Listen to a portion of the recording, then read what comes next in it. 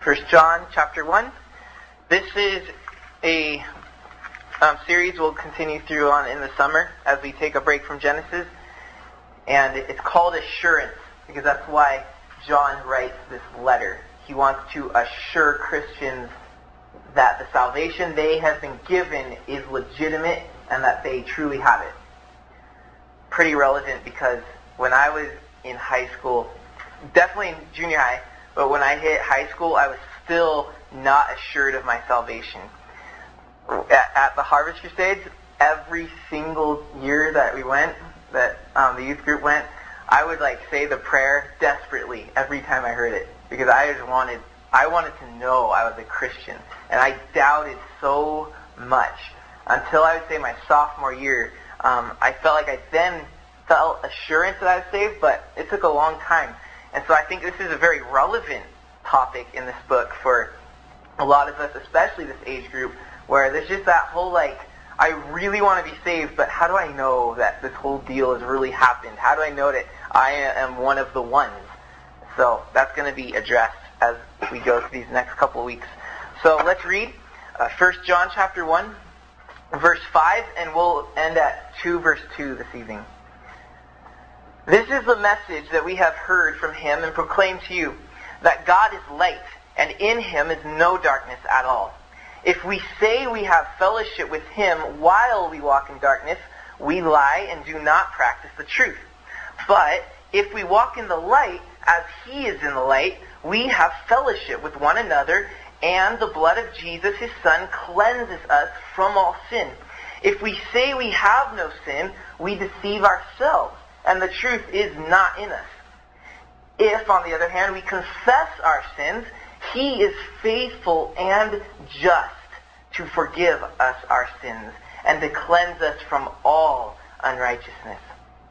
If we say we have not sinned, we make him a liar, and his word is definitely not in us. My little children, chapter 2, I am writing these things to you so that you may not sin. But if anyone does sin, we have an advocate, a defense attorney, if you will, with the Father, Jesus Christ the righteous. He is the propitiation for our sins, and not our sins only, but also for the sins of the whole world. So, God, I pray that you come and illuminate your majesty here, that we can see light, and that we would be those that walk in light. And God, for those that have the nature that hate the light right now, come and draw them by your Holy Spirit to walk with you in the light where we can see clearly. And Father, if there are any vague and dim visions of you represented here in hearts, God, I pray your light would come and cast those shadows out, that we can see you as you really are, without the shadows of religion and any other things that skew our perspective of you. So give us clarity, bring us light, we pray. In your Son's name, amen. So, John here is writing because children of the devil, whom he refers to as antichrists, good name for them, over in chapter 2, verse 18, these little antichrists have run around with lies from the lecture halls of Satan, the devil's doctrine, the devil's theology. They're going around the churches and making Christians insecure about the message they heard from John himself about Jesus. They first received salvation, the basic traditional teaching of Jesus Christ, that he was God in human flesh, and he went to the cross and really died for the sins of the whole world, and resurrected from the grave on the third day. And by putting your faith in him, his righteousness is put in you, and you are saved. But these teachers were going around and telling Christians otherwise, things that they hadn't quite heard. It sounded good. It sounded somewhat true, but the problem is it wasn't completely true. And there was confusion in the church. And John would have noticed this as he went on his circuit through the churches that he was overseeing, namely Ephesus and all the churches around that area. He noticed this confusion. He heard these antichrists, and he wanted to write not to prove a point like Paul does. Paul writes to prove that justification is by faith alone in Romans. But in John, he's not writing to prove a point like that. He's not trying to advance an argument. Very different from Paul's style, he's simply writing to spread out a criteria of what a Christian is, so that the readers can look at this spread on the table and say, I definitely fit these things, therefore I conclude I'm a Christian. Or, I fit some of this, I don't fit this, I'm concerned. Or, I fit none of this, I need to get saved. That's his goal, is to set sort of like a test, if you will, to align yourself with it to see, how do I match up? So that's the question as we read 1 John is, how do I match up with what John says? And if we match up great, then you have assurance. If you don't match up very well, then you don't have assurance of your salvation. So, one clarification, however. Just because you're hearing the words of 1 John, just because you're learning them, you're reading them, just because you're going to understand the words, does not give you assurance. Alright? Assurance proves that something exists. You are saved, assurance comes and confirms that. It says, yep, that's salvation, you're good. But just by hearing the words of salvation doesn't mean that you can sit here and say, I'm assured because I understand it all. You need to be saved first, and then 1 John comes along and says, yes, everything's going good. He's there. He's like the cheerleader saying, you're right on track, keep going. So don't think that by going through this and sitting here, you're gaining salvation. You have to have it, and then you're going to be assured of it. So, that important clarification. If you don't even know if you're a Christian, don't think you've ever really thought about it before, now's the perfect time to just ask Jesus to forgive your sins and to give you His Holy Spirit. You can just do that right now while I'm blabbing about whatever I'm about to say for the next second. Good, we're all saved. No, I hope. It's my prayer that we are. So, why assurance? Why is assurance important? Well, like I said, for me, it was a tormentuous time while I was doubting my salvation. It's just horrible not knowing and just longing to just want. I would live, and in my ears, Satan would always be whispering lies. For example, let's say I'd be comparing myself with other people in the youth group. Well, I'm not as passionate in worship as they are. I must not be saved. Or I would sin, and Satan would just slam it on me. He would just hammer that nail into my heart and say, Christians don't do that. And I would feel so down. It's a miserable time. So assurance is important because assurance, as John said, we looked at 2 weeks ago, in verse 4, he says, I'm writing these things, we could insert, I'm giving you assurance so that our joy may be complete. Having assurance gives you joy. You don't have to sit there and doubt. You can go on in boldness. Secondly, in chapter 2, verse 26, I write these things, give you assurance, about those who are trying to deceive you. So he wants us to be informed Christians who won't be deceived. And lastly, in 5 verse 13, I write these things to you who believe in the name of the Son of God, so that you may know, insert assurance, so that you may have assurance that you have eternal life. So, that's why John's writing. Now, assurance. Do you guys ever see that commercial? I don't even remember what it's for, but they were in an airplane, about to jump off skydiving, and the green light goes, which means you're supposed to jump off the plane. And the guy's terrified. He's sitting there holding on, and he's looking down, he's like, I can't do this. And the instructor's over there, he's got like crazy hair, he's like one of those surfer, like chillback guys, like you're not really sure if you can trust them, and he goes, just do it, man, just jump. And he looks over in panic and says, but how do I know that my chute was packed right? Are you sure it was packed right? And he says, I think so. Jump. And then he's like this look of horrors on his face, and then he goes out of the plane and it cuts out. And I think that that's so appropriate of why we need assurance, because here we are on the airplane of life, and death is looming for all of us. So when we jump out of the airplane of life, I want to know that when this time ends, that my parachute's definitely going to open. I want to know, I want to have assurance that I'm going to land safely in the arms of Christ and not in the arms of hell. So that's why assurance is important. I want anybody here jumping off the plane of life blindfolded, unsure about their parachute. We're going to land safely. So that's why I see it as important. So, as we go through the book, I'm slicing the book in half, 2 basic parts. The first part wants to say, you can have assurance of eternal life if you love Jesus. Second part will say, you can have assurance of eternal life if you love others.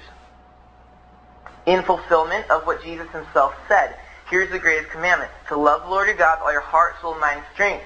The second is just like it, that you shall love your neighbor as yourself. John takes those two and says, if you have those two qualities, you have assurance. Now, does it really take him 5 chapters to write about that? Yes. Because it's very important that we understand what it means to love Jesus, what it means to love other people. We're not talking about warm feelings and affections and admiration. And John's going to make that crystal clear. So we're going to take each of his little sections at a time and discover, for the first half, do we love Jesus? If we do, we're going to meet these conditions. Alright? So the first one is, as we're going to see tonight, you can have assurance of eternal life if you walk in the light. Christians walk in the light. And if you walk in the light, you know that you love Jesus. So, because this is important, we're going to have to define what it means to walk in the light, and then we're going to look at how we walk in the light, okay? So, what does it mean to walk in the light? Interestingly, the passage that we read, every odd verse explains what it means to walk in the light, while every even verse explains what it means to walk in darkness, the antithesis of walking in the light. It's probably coincidental. I don't know if there's anything odd about that, or if it was intentional that they're evenly divided that way. You like that corny one? Side note real quick. Guys, our verses and our chapter divisions are all man inserted, so there's nothing inspired about them. So that's why I say coincidental. Odd verses talk about the light, even verses talk about the darkness. So let's peruse those real quick. Let's look first at what it means to walk in darkness. Verse 6. What? We find that when we walk in darkness, we live in a lie. It says, if we say we have fellowship with him while walking in darkness, we lie and do not practice the truth. So when we walk in darkness, we live in a lie. We do not practice the truth. Verse 8. If we say we have no sin, we deceive ourselves, and the truth is not in us. So when we walk in the darkness, we deceive ourselves. Look at verse 10. If we say we have not sinned, we make him a liar, and his word is not in us. So, by walking in darkness, you are a liar. And the truth is not in you, which I take to mean God's word, because that's what verse 8 said. Or the truth. The truth and God's word are synonymous. So that's what it looks like to walk in darkness. By those hints, I conclude that walking in darkness is basically living in the lie of deceit. Because here he says you're not walking in truth. You deceive yourself. You're in darkness. So, by walking in darkness, we're living in the lie of deceit. And this deceit comes from sin. So the deceit of sin will lead us away from the light. Think about what darkness does. It totally confuses us everywhere that we walk. You can't see the low-hanging branch, you can't see the log in front of you, you can't see the cliff next to you, and you can't see the puddle that you're about to walk into. Just like me and my buds back in the day, junior high, when we had a house over on, you guys know where Fairview is, of course. We had one of the homes along Fairview, and some of you guys might know that Fairview is pretty much the perimeter of the mountain. Past Fairview is all national forest all the way to the desert, and we had a house there. So my backyard went all the way to the desert, and I felt like Daniel Boone and Davy Crockett, and Johnny and I would go explore the wilderness and mark our territory and trailblaze, and you can take that however you want to take it. Well, one night we thought we'd be adventurous. We were having a sleepover with a bunch of guys, and as we were walking, we couldn't see a thing. You have to be manly. No flashlights. That's for wusses and girls. So we're stumbling our way along the road. And back there's a bunch of fire access trails where basically the fire department uses these trails. They're not paved. They're just wide lanes in the woods for trucks to go on. And we're walking down those, and all of a sudden, someone who's ahead of us, we just hear him go, "Oh, no!" And we hear water. And they're like, "Oh, dear." And he comes back, and he's wet, like up to his waist, because there was a puddle of water in the road. And we couldn't see that. You couldn't see it at all. And that's what happens when you walk in darkness. You're completely deceived. And sin leads us away from the path of light where you can see clearly, and it deceives you. It brings you down into this place where you can't quite figure out where you're going. It's exactly what verse 6 says. It says, if we have fellowship with Him while we walk in darkness, we lie and do not practice the truth. Basically, you are deceived. You claim that you're with Jesus, but you're in the darkness. You're with something else. You just can't see it. Because the darkness has totally blinded you. When we walk in darkness, you just can't see God. Jesus said in Matthew 5:8, the pure in heart see God because they're walking in light. John chapter 3 verse 20, Jesus says, everyone who does wicked things, sin, hates the light and does not come to the light, lest his works should be exposed. See that? Light shows you stuff. Darkness hides stuff. So, walking in darkness is no place for a Christian. So, sin, the deceit of sin will lead you from the light to the darkness, and the denial of your sin is going to keep you there. Alright, this comes out in verses 8 and 10. So if we say, verse 8, that we have no sin, we deceive ourselves and the truth is not in us. Verse 10, if we say we have not sinned, we make Him a liar and His word is not in us. See that in verse 8 and 10? There's this denial of sin. John is addressing the Antichrist and their message and saying, look, if we say we have no sin, if we say we do not sin, we lie and the truth isn't in us. In other words, denying your sin is going to keep you in darkness. So, when I sin, you know what, let's do that in a second. When I sin, I veer off the path of light and go into the path of dark. And when I deny that I've sinned, I stay on that path of darkness. So, logically, there's a way to get back to the light. And that's simply to say, I've sinned. You see, you're walking as Christians. We come to the light. We're saved. We're walking there with Jesus. There's another path here. And the way to jump over to the path of darkness, which is here, is called sin. It's a little bridge. Sin will take you from the path of light to the path of darkness. So every time I sin, I go more and more to the darkness. And the further I sin and the more I sin, the deeper I'm getting into the darkness. Now, the way to get back to the path of light, there's another bridge. And that bridge is called confession.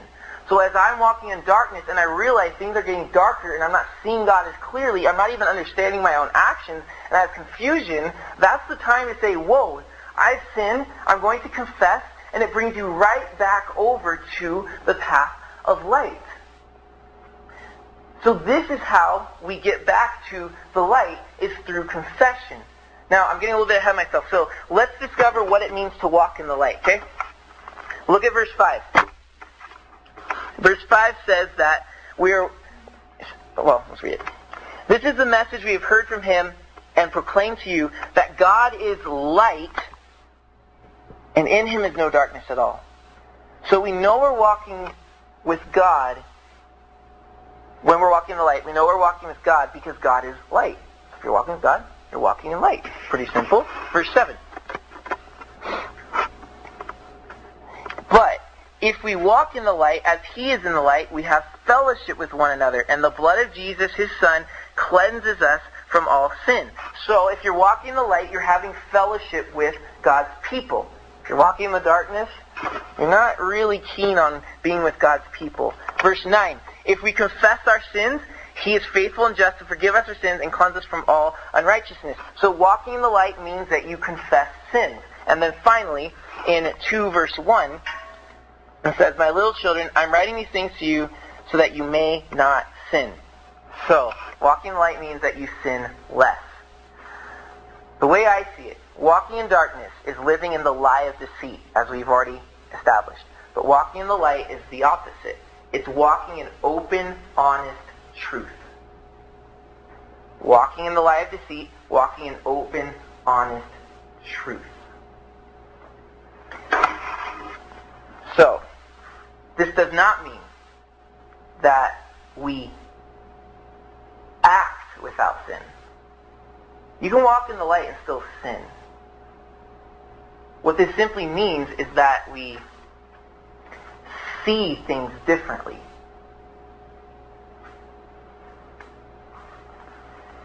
As verse 7, check this out.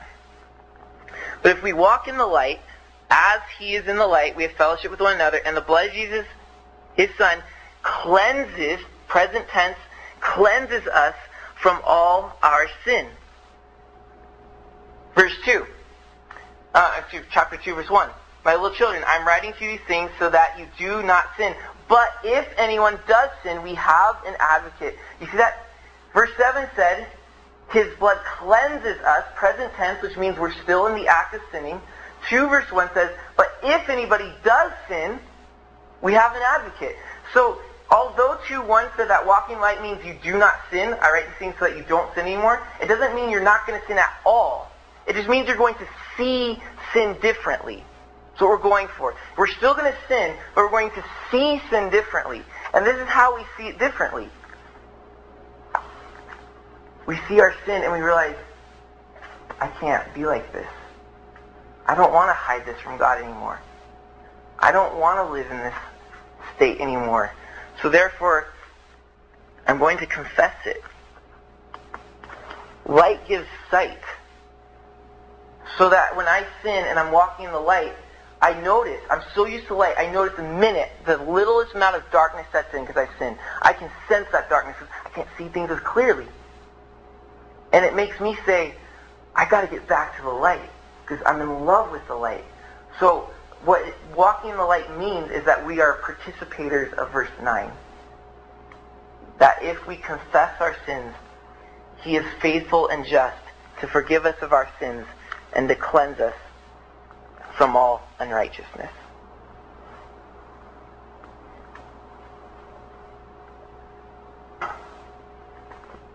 So walking in light doesn't mean we're never going to sin.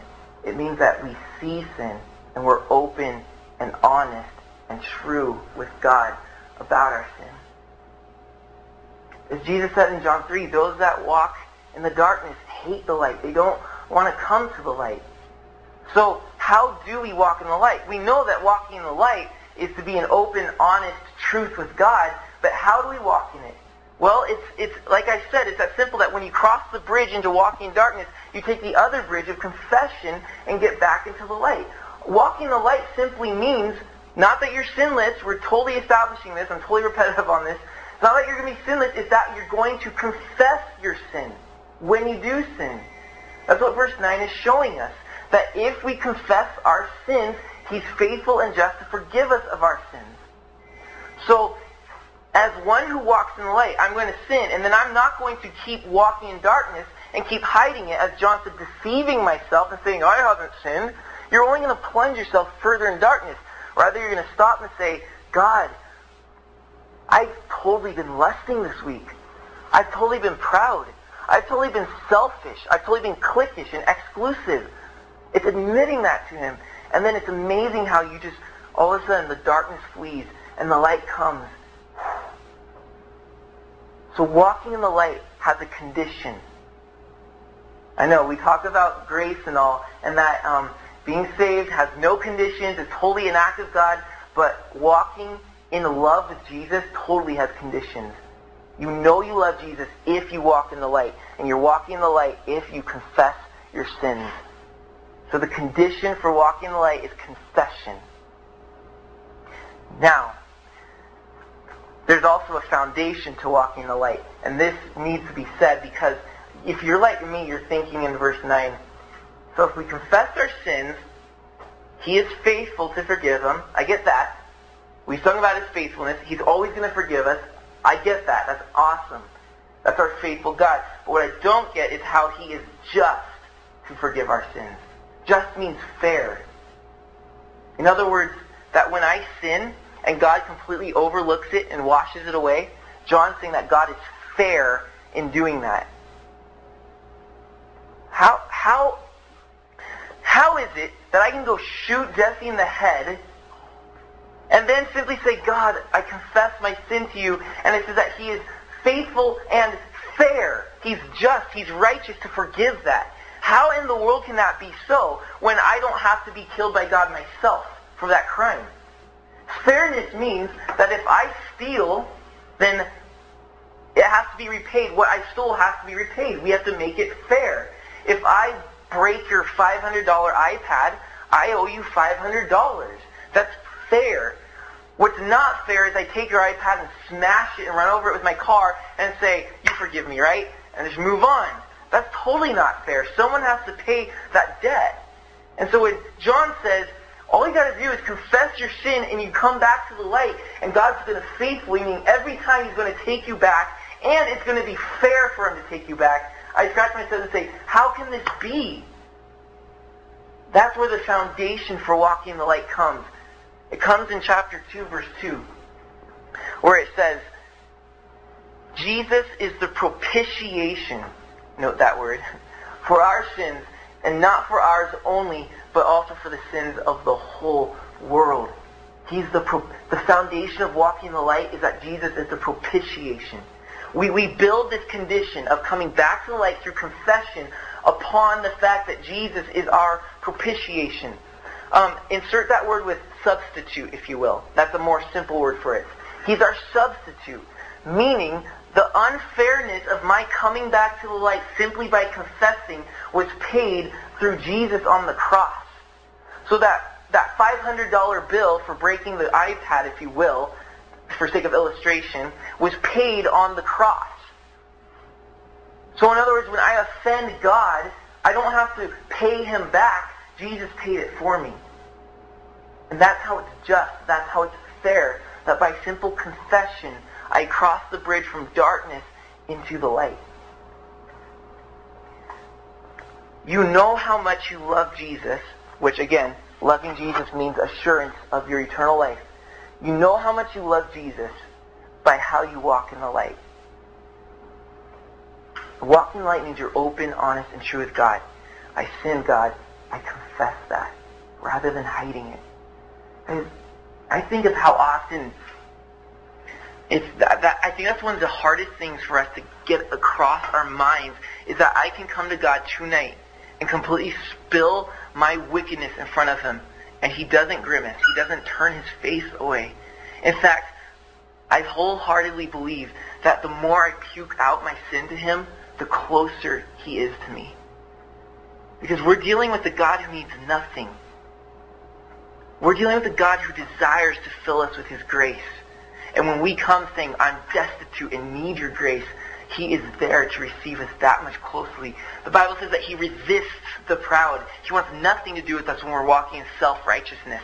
But He gives grace to the humble. He pours it out to the man who comes on his knees and bawling his eyes out and saying, I confess what I've done, even the smallest things. Jesus said to the Pharisees, who would never confess in this sense that we're talking about in humility, He said to them, the doctor came not for the healthy.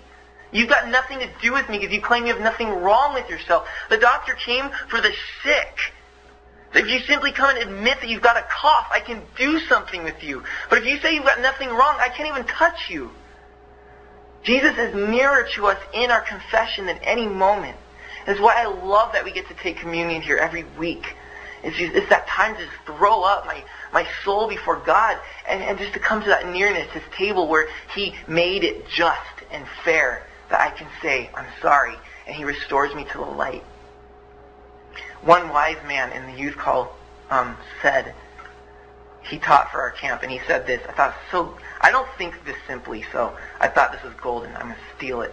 He said, I know I love Jesus because every time I sin, I feel bad.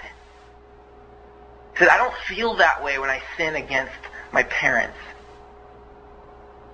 That's true. I can feel bad when I sin against my parents because I'm punished. But ultimately, that attitude I had against them, I hold it over them and say, you guys totally deserve that. But when it comes to Jesus and I sin, man, I feel it. Man, I'm sorry for it. And that's how I know that I'm a Christian. So, are we sensitive to darkness, or are we totally okay with being in a little bit of darkness? Here's the danger. If we don't, the minute we sense that we're in darkness, that we've sinned, and confess and come back to the light, what's going to happen is your eyes are going to adjust to the darkness you're at. And before you know it, you don't even know you're in darkness. We know this. We shut off the lights in here right now. At first, you're not going to be able to read your Bible. You're not going to be able to really see things because we're used to the light.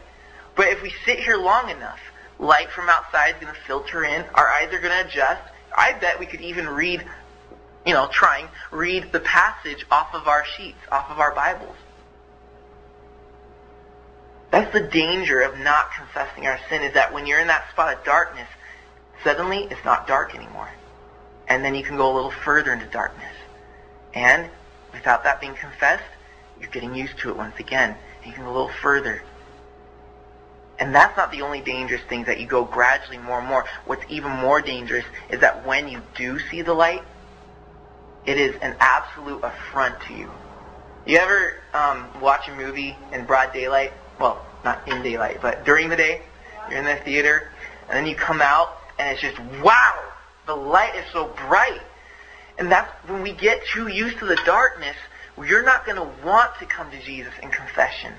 Because the light is so offensive, it's so blinding to you. And so I think it is such a good habit for us, especially to feel that assurance, know we're walking in the light, to every single day find our faults, find our weaknesses, and bring them to Jesus that he may draw near to us. I don't think it's an accident that Jesus says in the Lord's Prayer, which he told us to pray, at least the model of it. He said in the prayer, forgive us our trespasses as we forgive those who trespass against us. Every day I pray, God, forgive me of this. And then he undergirds that by saying, and then ask God to lead us not into temptation, but to deliver us from evil. That's throwing yourself at his feet, saying, unless I hold on to you, Jesus, I will not be in the light. Daily we ought to pray this. Daily we ought to bring ourselves back to the light, because our hearts love darkness. And we need just that humiliating confession to bring us to Jesus every day. So be not afraid of confession. He's faithful. He's just to forgive you. It's a promise in the Bible. And that's the verse you guys have to underline. You have to memorize that verse. I repeat that one constantly to myself. Every time I feel unsaved because of something I did, just bring myself back to the light. Walking in open, honest truth with Jesus. So, let's pray.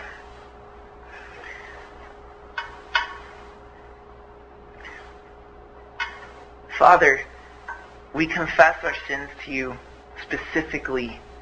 Any that you've brought to our hearts during this study, we want you to draw near and take that from us. We're sick. We admit it, Father. We need your medication. We need your grace. We need your touch.